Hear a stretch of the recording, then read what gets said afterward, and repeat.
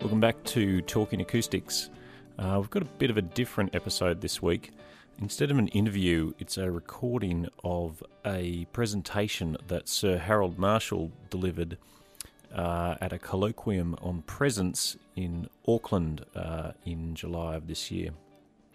The talk is titled The Oblique Imperative, The Acoustical Dimensions of Presence. This came at the end of a two-day colloquium or conference discussion between a whole bunch of attendees, including architects, philosophers, composers, dancers, designers, few acousticians, and it was really all centered around this idea of presence. Now, to give this talk a bit of context, I'll paraphrase Hans Gumbrecht, who is one of the people sort of exploring this idea of presence. He is a professor from Stanford. There's a book he's written called Production of Presence, What Meaning Cannot Convey. And he was at the colloquium as well. He says we live in a world of objects, and on one hand we interpret meaning of the object world, and on the other hand we have a tangible relationship to objects, a relationship in space, and that physical presence. And he talks about the idea that in Western philosophy is really focused on that first idea of interpreting meaning, and not so much that exploration of the tangible relationship we have in presence. It is a bit of a philosophical concept to explore on a podcast about acoustics, but I found it a really interesting area to look into in the last couple of years. And I think ultimately it might have some real implications about how we design spaces to bring forth that presence effect. Anyway, we'll get on with Harold's talk. It is a talk which has some slides, so there's some reference to those as we go through. And also the audio quality, I just recorded it from the audience, so it's not the best, but I hopefully you can catch it all, and I hope you get something out of it. The story begins in 1955 as part of my honours project in the School of Architecture all those years ago. I took a special paper, believe it or not, on acoustics. In the course of that, I was required to write an account of what was then known about concert hall acoustics. Concert halls were fairly distant from me in 1955. The essay was annotated by my tutor, F.W. Sager. He was generally known as Eric, and I've recently thought Fred Eric, and that is why he was called Eric. He was a sonar specialist who was also a musician, and he wrote, "Sooner or later, you'll have to discover what is meant by presence." It was a completely new concept to me. 63 years later, we may be homing in on the answer. About 28 years ago, I committed a heresy. I was at an international acoustics conference. It was actually the International Congress on Acoustics. And I stated that physics was necessary but is insufficient for the design of a concert hall. Yes, that took place in Belgrade in 1989.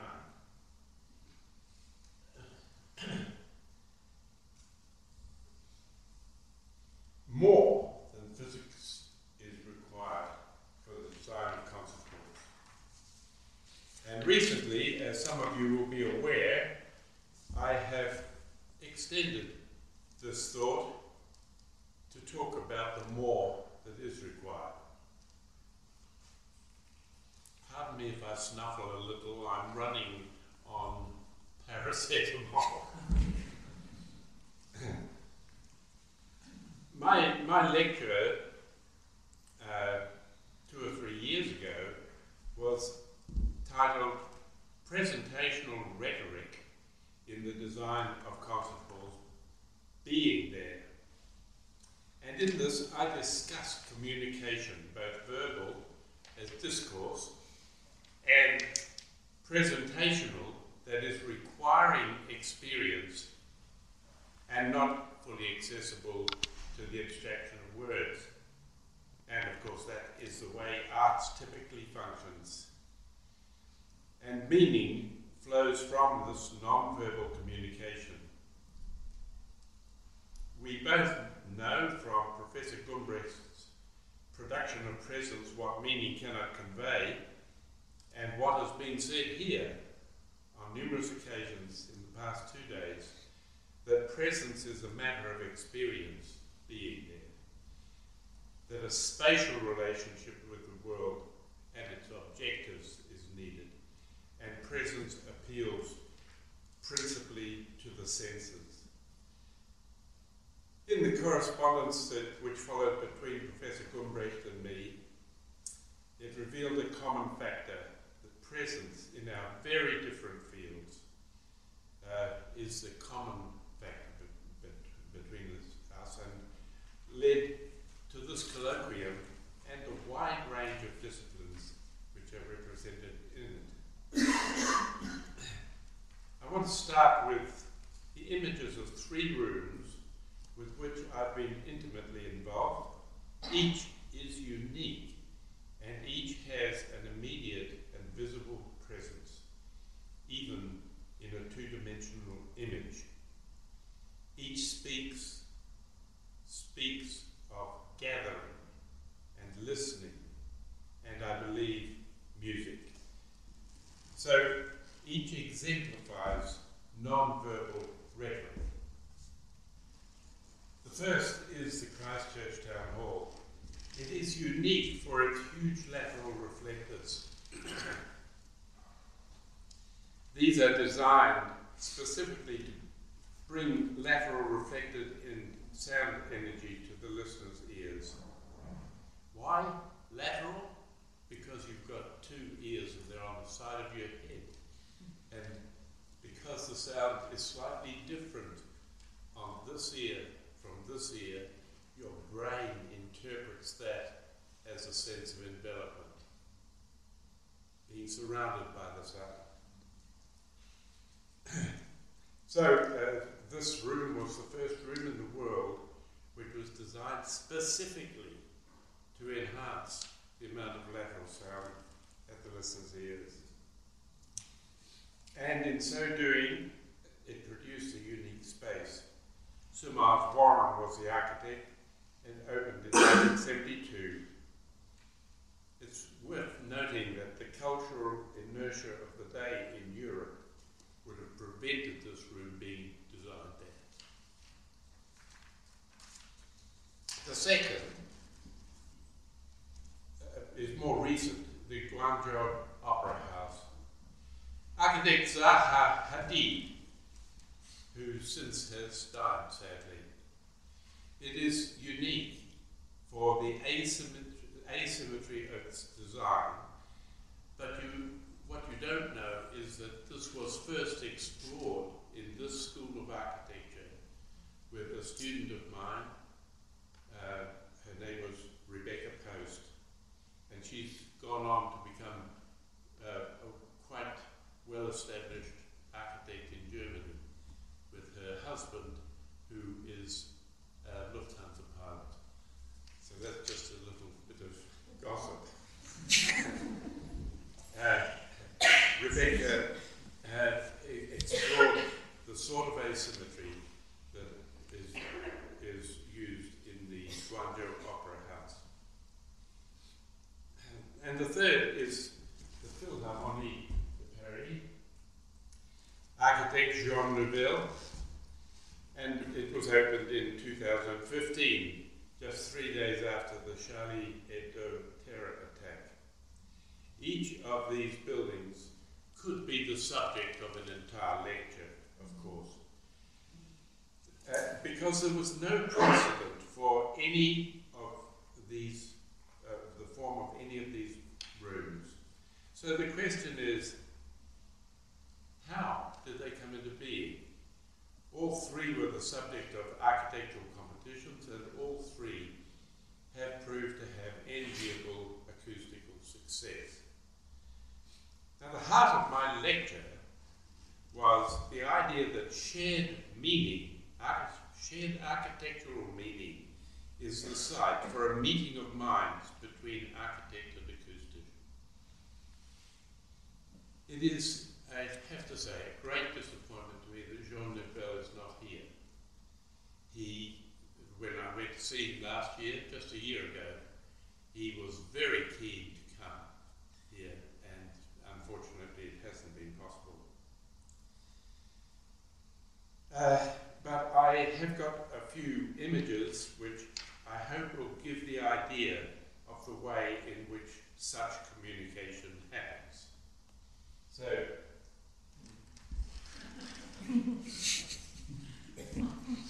communication happens best after lunch.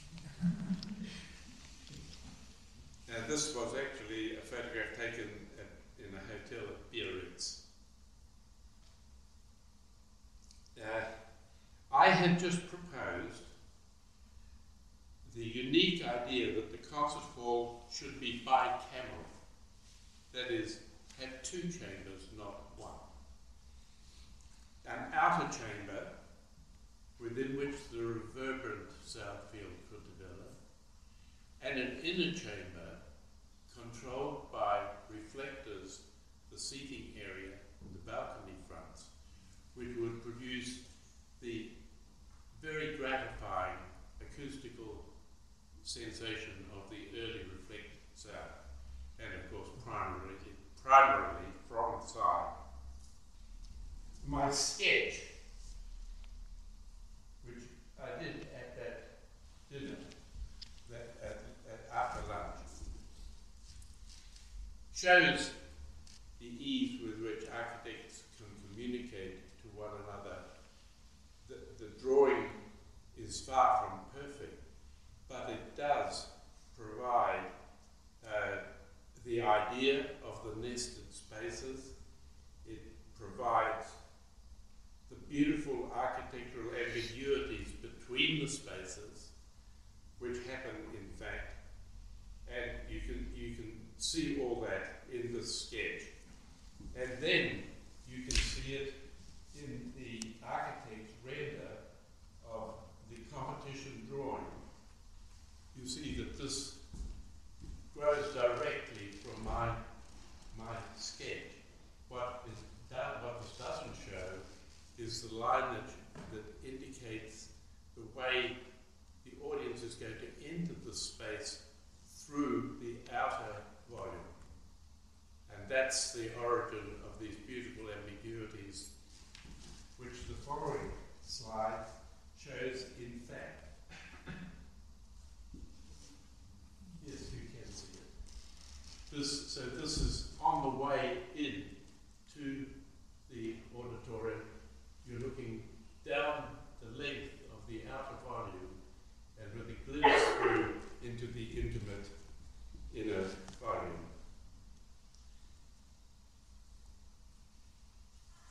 Of course, the reflecting clouds in the previous slide are arbitrary at this stage. They haven't been designed yet. They're an idea of the way that the clouds could support the distribution of the early reflected sound. And in answer to Jean's question that you may have noticed on that earlier slide, that Harold will at work, this from the music critic of The Guardian, one Tom Service, following the performance of Pierre Boulez's Réponse in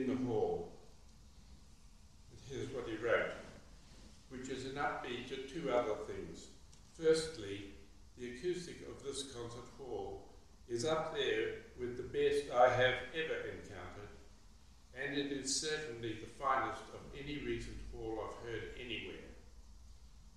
The Philharmonie is a space that allows all of its 2,000 listeners to feel in contact with the subtlest sounds that musicians can make.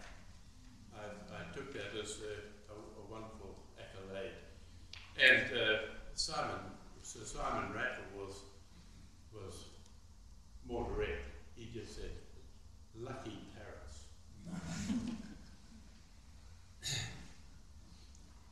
Well, thus far I've talked mainly about the visual presence of these rooms. I should now like to say something about the contribution sound itself makes to presence in a room for music. And it's worth noting that since the 60s, starting at Göttingen in Germany, there's been about 50 years of research about preferred conditions in music rooms. Broadly speaking, we have two groups of information. There's room acoustics and there's the reflective design process. Let's start by listing the importance preference factors, the things that we aim to produce. Most have metrics in the background, and it's our task as acousticians, of course, to optimize these throughout the space. This is what I think of as the nuts and bolts. These are contributors to presence, and they can be engineered. We know how to do it, and we do it all the time. So we'll start with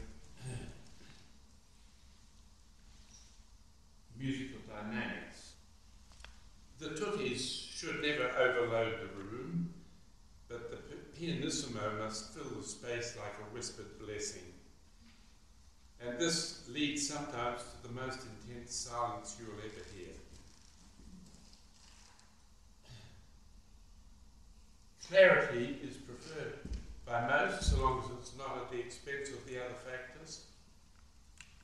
And the Christchurch Town Hall is interesting in that it was the first room seating more than 1,000, which gave the promise of uncompromised multiple functions. You could speak, I found, unamplified to an audience of 2,000 in a reverberation time which should have defeated the purpose completely. As recently as just before the earthquake in Christchurch, Bryn Terfel demonstrated this specifically during his recital in Christchurch Town Hall. And it's one of the reasons that the hall is now nearly completely renovated. They've recovered it for vastly more money than it cost originally. You know, the entire project, believe it or not, cost $3.5 million.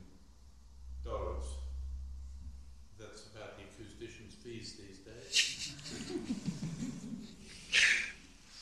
It was quite extraordinary. So we talked about the musical dynamics, clarity, reverberation.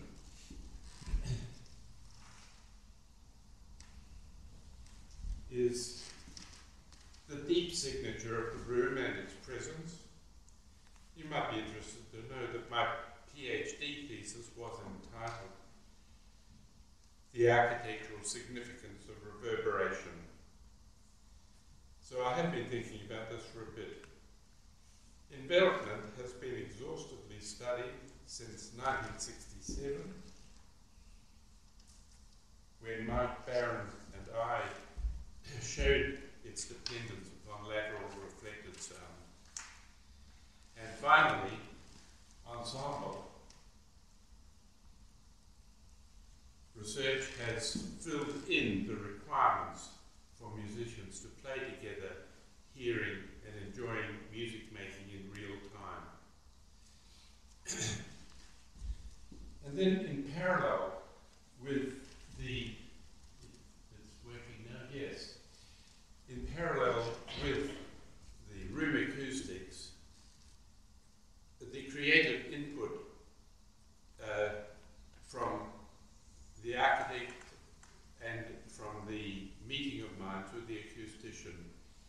this, of course, cannot be engineered. There's a continuous interchange between the physical science and the reflective mind. That arrow is meant to indicate a continuous interchange between the design and the physical science, up to and through commissioning. It doesn't just happen once over afternoon tea. It goes on for months and years. And I've chosen just a few pictures here that show some more of the nuts and bolts. But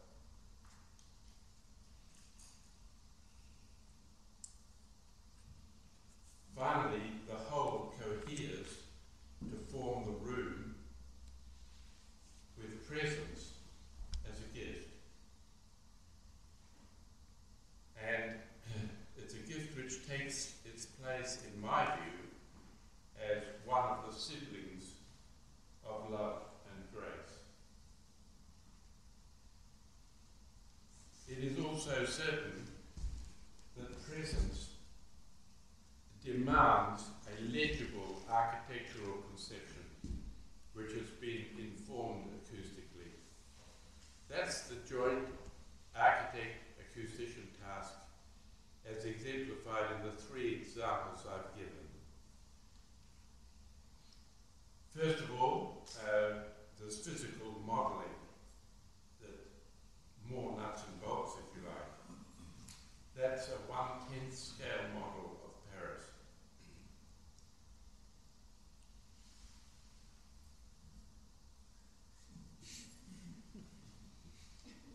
That's that. This is a computer render which shows the active reflecting surfaces that control the sound in the inner volume.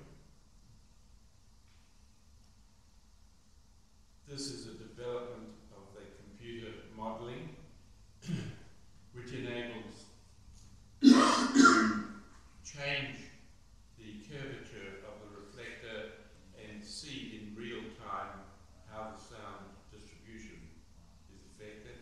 I think that's probably the last one. Yes. So I come to my conclusions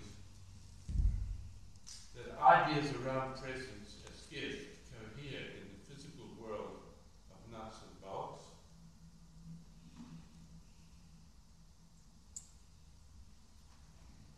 And that presence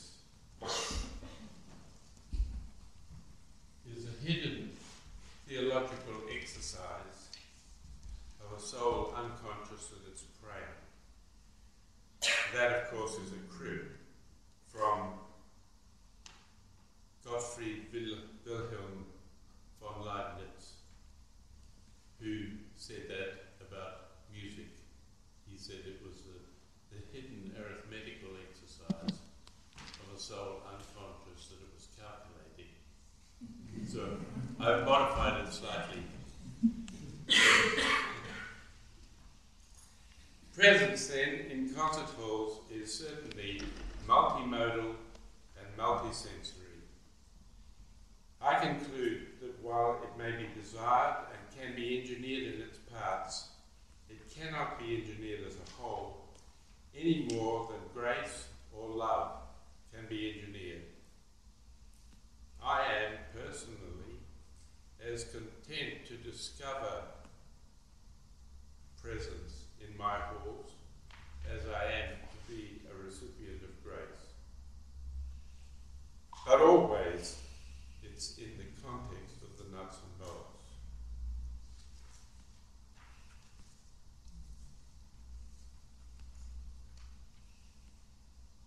This is not a new idea.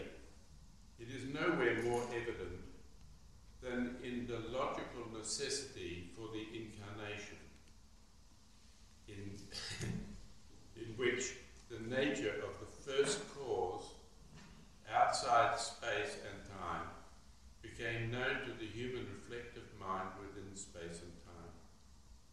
The Creed has it, et incarnatus est de Spiritu Sancto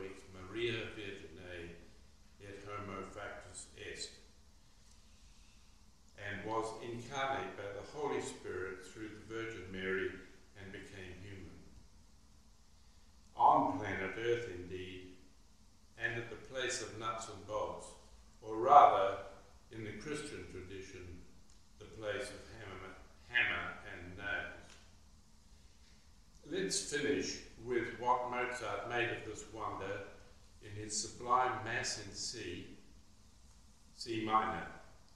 This is another exemplar of non-verbal communication.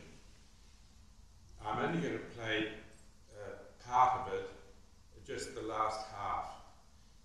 And I invite you to, before we start playing this, just to think that this is Mozart's take on the wonder of the Incarnation. It's the Incarnation in relation to what we now know about the physical universe, which is so huge, so vast. If you just allow your mind to think about all the pictures you've seen around the physical universe while the soprano is singing this aria, see what I mean?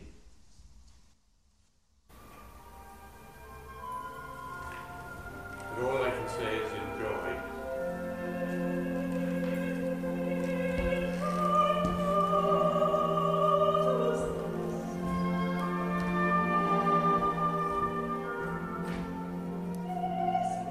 Thanks for listening. I hope you enjoyed it. If you want to find out some more information on Sir Harold, you can check out the Marshall Day Acoustics website, which has some contact details. You'll find that at marshallday.com.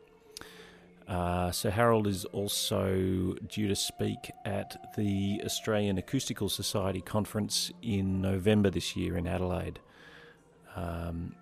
If you want more information on the podcast, to leave feedback or information on previous episodes, you can check out talkingacoustics.com. Thanks for listening.